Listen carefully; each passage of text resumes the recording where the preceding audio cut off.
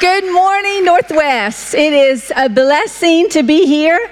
I'm honored to be able to bring the word this morning. So thank you, pastors, for allowing me to do this. We are in the middle of a series. Next week will be our last Sunday in this particular series, and it's called The Marks of a Church. And so he's going to fix me up there. So the first week we started off with what we believe, the beliefs of a church.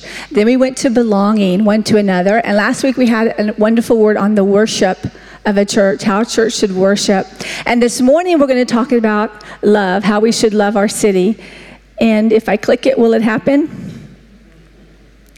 Perfect. Isn't that a pretty picture of our city? We went through quite a few, and this is a gorgeous picture.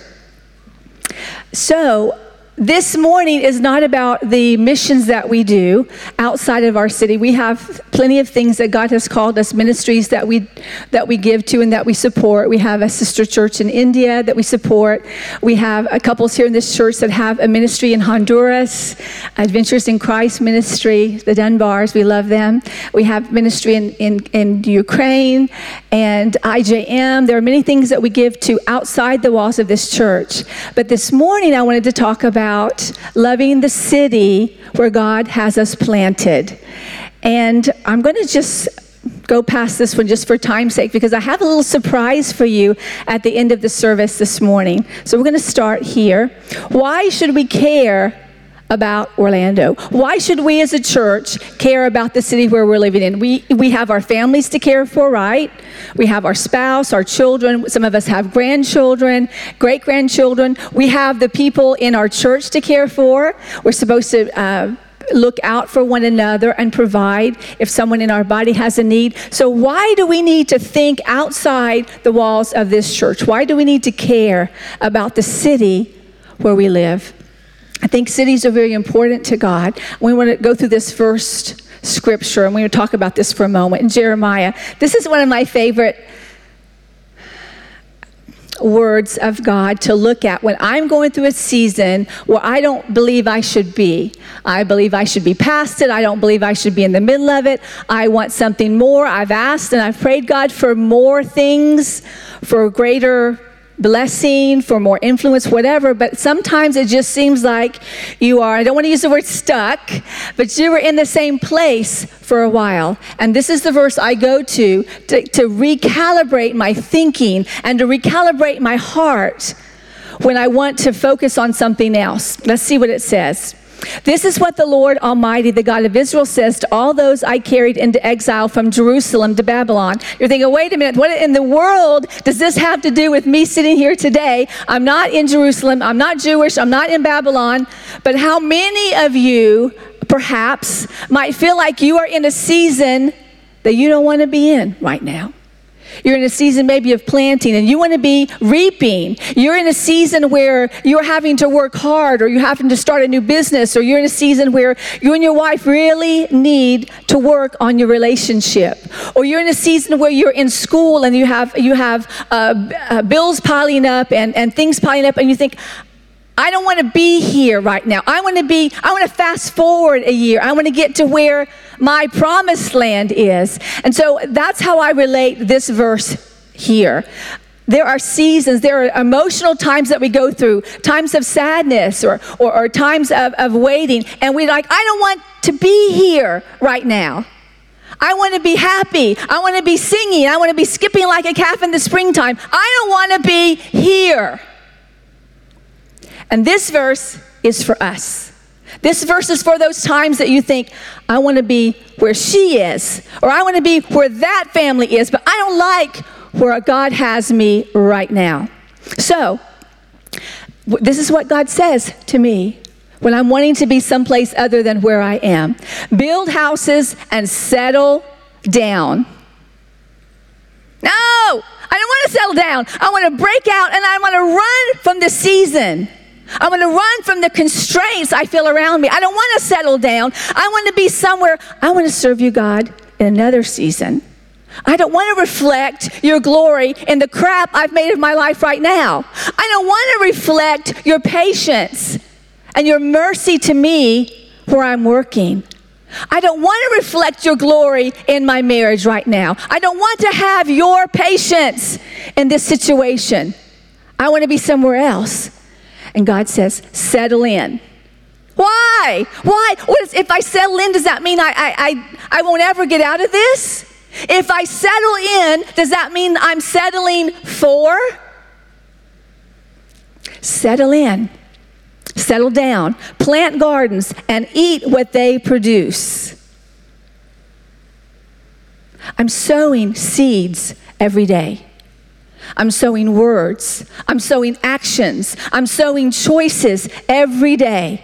Settle in and recognize, Crystal, that you're planting seeds and you're going to eat the seeds that you've planted. You're going to eat the fruit of those words. You're going to eat the fruit of those choices. That might be a wonderful thing. But if I don't recognize this is where I am today, if I want to be somewhere else, if I want to move to Canada, if I want to go to Alaska, if I don't want to be here, where I'm planted, what am I sowing? Find wives, marry and have sons and daughters. Find wives for your sons. Give your daughters in marriage so that they too may have sons and daughters. Increase in number there. Do not decrease. I want to speak to you for a moment prophetically.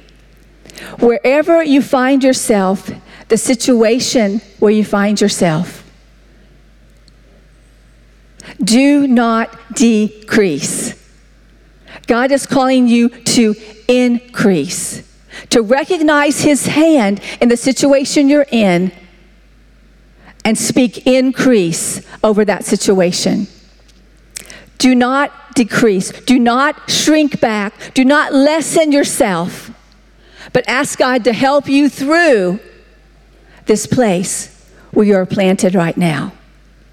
It's going to take a supernatural act from a supernatural God, but He will do it. Also, seek. And another translation says, work for. That makes it seem a bit more like something I need to do. Seek is almost like I'll be walking in the desert and I find something and I trip over it. No, work for, do what you can for the peace and prosperity of the city to which I have carried you. Work for the peace of Orlando. But I don't want to be in Orlando. But I don't want to be in Orlando. I'm just going to UCF. I'm going to be out of here in 2 years. Well, guess what? For the next 2 years, work for the peace and the prosperity of the city. That's God's will for your life. Work for the peace and prosperity of the family where you are.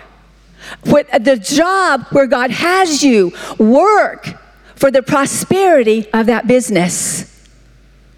Well, you don't know my boss. You don't know who I work. No, I don't. But this verse says, work for the peace and the prosperity of the situation you find yourself in. Pray to the Lord for it, because if it prospers, you too will prosper. You too, sir, in the blue shirt, will prosper. You will prosper.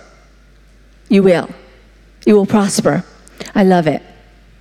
So why should Northwest care about Orlando? Obviously, because God has planted us in this city. We're here. God has planted your family in this city. And we should do everything we can to bless the city where God has us planted, to bring health, to bring wholeness, to bring healing to Orlando.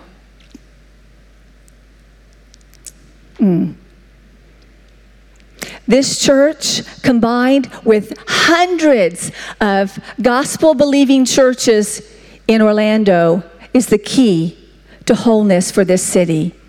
I know we think it might be Disney. I know we think it might be tourism industry. I know we think it might be all these other things that are big that Orlando is known for, but the churches of this city are commissioned to bring wholeness to this city. Why should we care about Orlando? Because each city has its own reputation. Name out some things, just holler out some things that Orlando is known for. Disney, what else? Oranges, okay, what else? Beaches and sunshine and tourism, and it's also a melting pot. And I love the fact that Orlando is a melting pot. I grew up in different cultures, and I love that. I've gotten accustomed to that. I love the ethnicity of Orlando, and it's a taste of what's coming in heaven for us. People of every nation, every nationality, every tribe, every tongue, we're going to all be together around the throne. And Orlando is a great microcosm of what is coming. So, why should Northwest care about Orlando? Because each city has its own cry that ascends to heaven. Have you ever thought about that? There are several verses in the Bible. I've just picked one because many of us are familiar with the story of Jonah and Nineveh and running from the call. But it said, "Arise, Jonah, and go to Nineveh, that great city. Arise, get up from a seated position, and get involved in Orlando, for their evil has come up before me." Part of having a reputation, there's a good side to that, and there's an evil side to that. I don't have the statistics, but Crystal Brunton, who is a representative for Florida for IJM, could tell you the statistics for trafficking in Central Florida. It will curl your hair. The cries of the children, the fatherless children, the homeless children. There is a cry from our city that is going up to heaven. And we need to care about that. More than just our own families, outside the walls of our church, we need to care that there is a cry that God is hearing on the streets of this city. We need to care because the key to a city belongs to the churches of that city. Jesus told Peter that he was a rock and he was going to build his church on that rock. And given to that church would be the authority to unlock and to lock, to loose things and to bind things. And each church in this city has been given that key. And all of us together can bring a health and a wholeness to Orlando. Every church has its own distinction. Every church's vision is different. Every church is needed to bring that to Orlando. So how do we particularly view our mission here? I've thought of two different ways. I've kind of divided it into come and see and go and tell. And we'll start with come and see. And I call this attractional. You see this a lot in the Old Testament. And it's when you invite people where you are. When we invite people into this building, come and see, hey, we've got a great Easter show, right? Hey, come on, we've got a great Christmas show. Hey, come on, we've got an encounter where you can hear God's voice and where God will speak to you. That's come and see, when you invite them to a place where we know that God is moving. We have many examples of that in the Old Testament. And God actually wants us to do, this is one of the strategies that God has, to invite people to where he is moving. There was something that opened my eyes to this. I'm going to come back to that. When we were studying about the temple, and I was thinking about in the Old Testament how it was a come and see culture. Remember Moses with the burning bush? He had to come up and see what was happening. There's so many examples of come and see, attracting people to what God is doing so they can hear God's voice for themselves. But what really touched my heart was when I was studying on the tabernacle of the temple, and I saw that God had designed in the plans that he told Solomon, he said, make a place which we will call the court of the Gentiles. And I'm a Gentile. I'm not Jewish, I'm Gentile. But I also have access to God. But in the Old Testament, it was very, very different. And God, in his provision, in his mercy, said, make a place so that people that don't already know me can come and watch and see and observe my glory. Observe my covenant with the people that say they do know me. And one of the things that is interesting about that particular place was, do most of us remember the story where Jesus was cleansing the temple, where it says he fashioned a whip and he was righteously indignant because they were buying and selling there in the temple? Do some of you remember that story? Okay. What was interesting about that story, and I've always heard it taught, and this is true, that they were turning the house where they were coming to worship God into a place where they would make profit. But I think even more than that is what happened in the court of the Gentiles, where they would set up those stalls where they were buying and selling. Those stalls, those vendors, modern day vendor, were set up in the court of the Gentiles. And what was happening is all the space for people that this was the one place they could go to see and hear and watch. Who is God? Does God care about me? Is God who he says he is? There was a place provided. But the people that already knew God were setting up places so that the people that wanted to find out about God, they didn't have room for them anymore. There was no place for the people. The access point that was provided for people to come and see who God was now blocked by people that already knew who God was. And I see that happening so much today. In our service, we have to be very careful that we don't just talk about people and talk to people that already know God, because this is the court of the Gentiles too. And people should be allowed to come here and hear about God, hear our testimonies, hear the things that God is doing. And we shouldn't block that by making things complicated or by using words that people don't understand. I have one of my sons says that it bothers him, he's a pastor, he said it bothers him when Christians act weird. Do any of you all have friends that are Christians that act weird? He said, because, I see the Lance, you don't know whether to raise your hand or not, so I'm seeing a lot of these go up like this. But it's like you don't know, Christianity itself, what we proclaim to believe and what we do believe here at this church is honestly weird enough. We believe that God came as a baby to a virgin. That's just weird. And yet we cling and we say we believe that. That's truth to us. And that same child was also God, grew up to be a man who was sacrificed, who rose again from the dead. That sounds weird to people. So if we're acting weird and believing weird things, it is going to be the biggest repellent. No, I'm not saying we don't move in the power of the Holy Spirit, but that doesn't make us weird. We need to unblock the court of the Gentiles. Any area of your life that is keeping people from asking the question, who is this God that's in your life?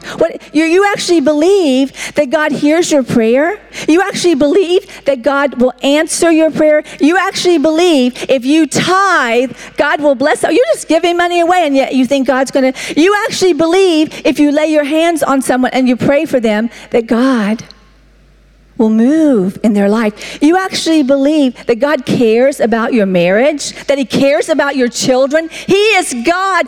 He doesn't care about your children. But we believe that. We know that that's true. And so what can we do to invite others to come and see what we know to be true? Let's move along. Yeah, don't know where I am in my notes, so I'll just keep going. My house, when Jesus had fashioned the whip and was chasing out the money changers, he said, my house will be called a house of prayer for all nations. For all nations. For all nations. He knew that that veil was going to be ripped and torn in half, and we could all go in. All right. How do we pursue our mission? Come and see. Come and see. Let me invite you. Let me invite you to my home for a small group. We are going to pray for your marriage in my home. We're going to pray for your son who is sick in my home. We're going to believe. We're going to take up an offering. You have an unexpected bill. We're going to provide for that need. Come and see how great our God is. That's one way we bless the city of Orlando. That's not the only way, because of the New Testament, it kind of switches from come and see to go out of the walls and tell. It switches from come and see to go and tell. Now, you've got some stories like the woman at the well that Pastor Jared talked about last week, where Jesus encountered this woman, and he had a conversation with her, a normal conversation with her, answering her questions, prophetically seeing what he needed to say. And what did she do? She went running to the town, and she said exactly, and I quote, "Come and see this man who told me everything about myself." And the town, the people that she influenced, went to hear. They went, so she went and told, and she said, "Come and see." So there's certain instances where we can do both, where we will do both. I love it. So, go and tell. This is missional. The other was attractional, attracting people. Now, this is on us. We have to go and tell. I love how in the last 50 years or so, we've gotten this revelation, this understanding that it's the pastors and the elders' job to equip everybody, all of us, to go and tell. For centuries, people thought it was the priest's job or the pastor's job or the deacon's job or the elder's job. It's all of our jobs. We are all to go and tell. If Christ has done something in our heart, if he's changed our heart, if he's healed our marriage, if he's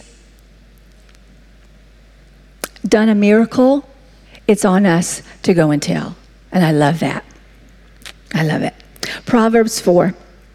But the way of the wicked is like deep darkness. This verse has just captured my attention this week. I've been thinking about it a lot. The way of the wicked, and it's just people that don't know God. Here they're called wicked. Other times they're called pagan or unbeliever, just different things. But here, it's like deep darkness. They do not know what makes them stumble. Think how sometimes when I feel myself getting judgmental, or I feel my love ebbing, how can they not know what's making them stumble? How can you not know that choice is going to produce? How can you not know that being found in that place isn't going to get you arrested, or isn't going to get you to where you need penicillin, or isn't going to get you to whatever? I don't even know anyway. How do they not know? But yet, it says, it's like deep darkness. And one of the Greek meanings of darkness is it's like a cloud, like in Genesis where it says it hovered. And eventually it just settles. It settles. It settles over your life. It settles over your emotion. And one place it says, and you just sit down under it. And we who are walking in the light, who have God's Spirit to instruct us, we think, how can you not? But it says, they do not know what makes them stumble. God, help us to go and tell, to heal the city. I'm going to have the dance team come out as I read this quote. Well, actually, Sarah, wait just one second, because I'm going to ask them to read that. Sorry. This is the last thing we're going to do here. We can't wait in our building for people to pull far enough away to come and see. We have to go and tell. We have to go find them. We have to go share the hope that is in us. Did someone go and tell you? How did you come to the saving knowledge of Jesus?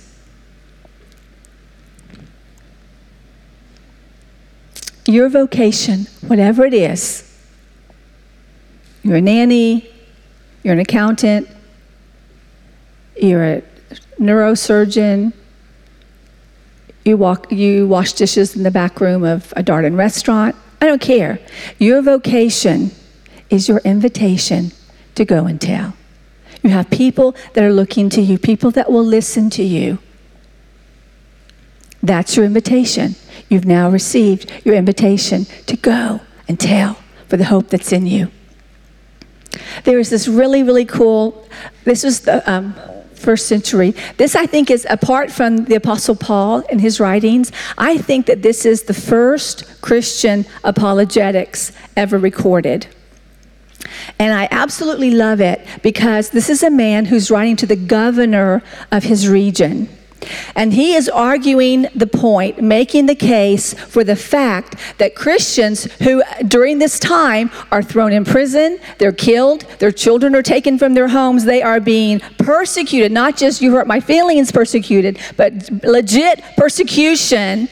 And this man is arguing the point, making the case for the fact that Christians, you don't have to be afraid of Christians in the city because they would hear, the governor would hear, they're giving allegiance to this man that rose from the dead, and their first allegiance isn't to Rome, and they're a problem in our city and they need to be eradicated.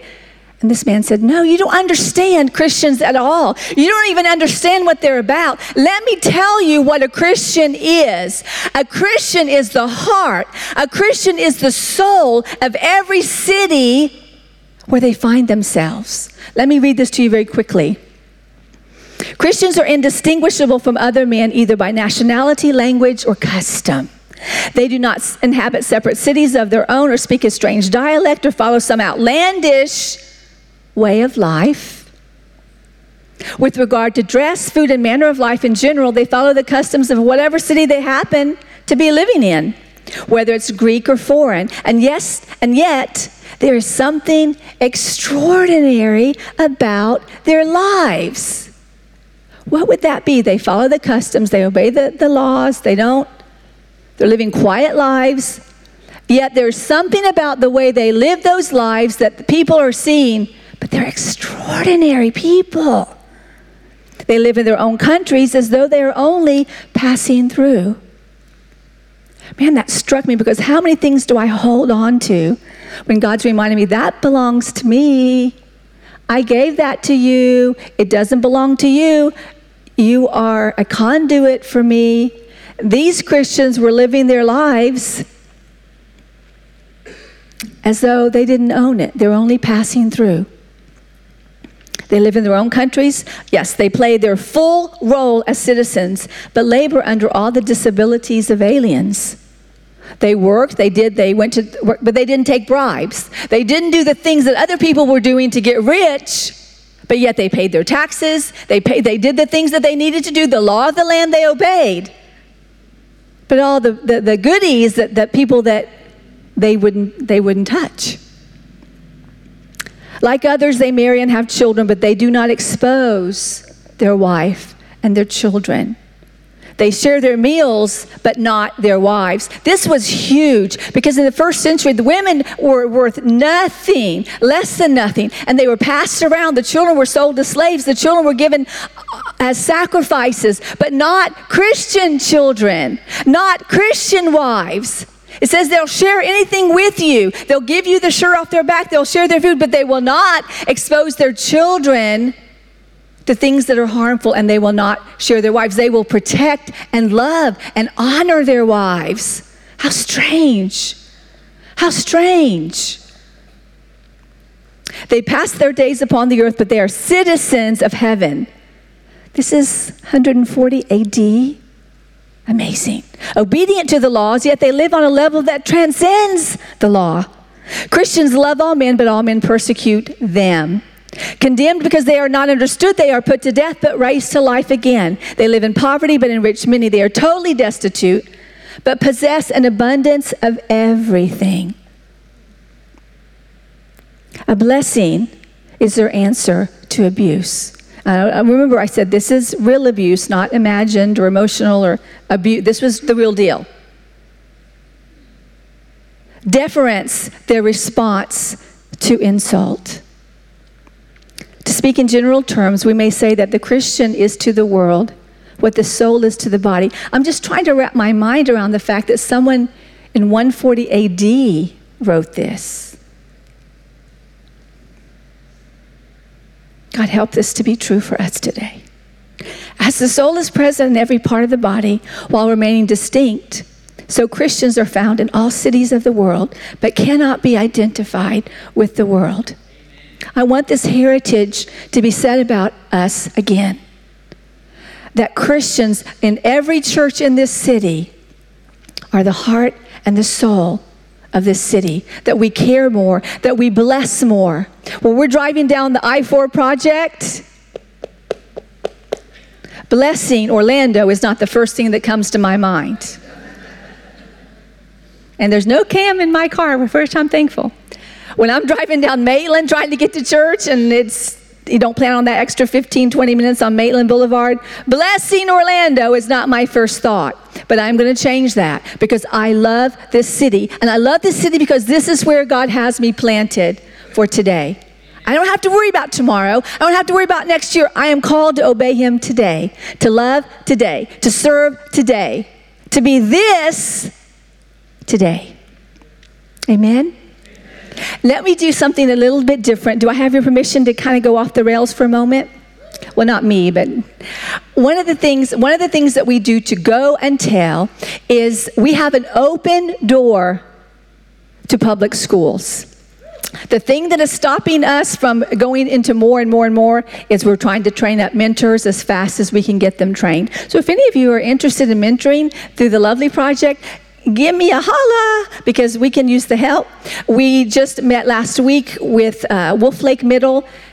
Can you come? It's like the apostles in the Bible. Can you come over to Macedonia? We need help in Jerusalem. We need help. It's like everywhere we go, it's an open door. And I'm not exaggerating. That is the truth. Every place that we've gone, they've said, yes, yes, yes, yes, come. And why are they saying yes, come? Why is this key to the education system opening? Because we want to bless the city, and God will provide where he's guiding us.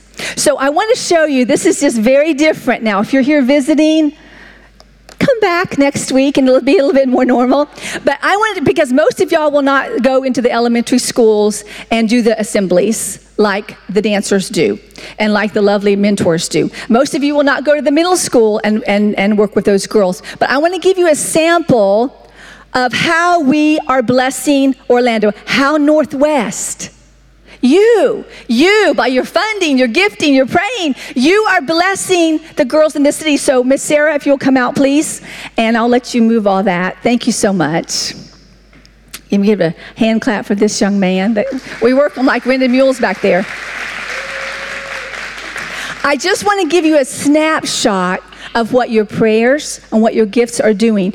Now, the language of children is music and dance. Children are not inhibited about dancing the way as we get older we are. And so one of the first things we do from Northwest when we go into a school is we start dancing and we start music and we start loving those girls in a language that they appreciate. So I just want to ask right now, these are the girls we're taking into the schools, by the way. It's not me that's going in there and dancing. It's these girls, training them at an early age to lead, to love, and to care about our city. Is anybody else excited besides me? My gosh. So, how old are you? 5. How old are you? 7.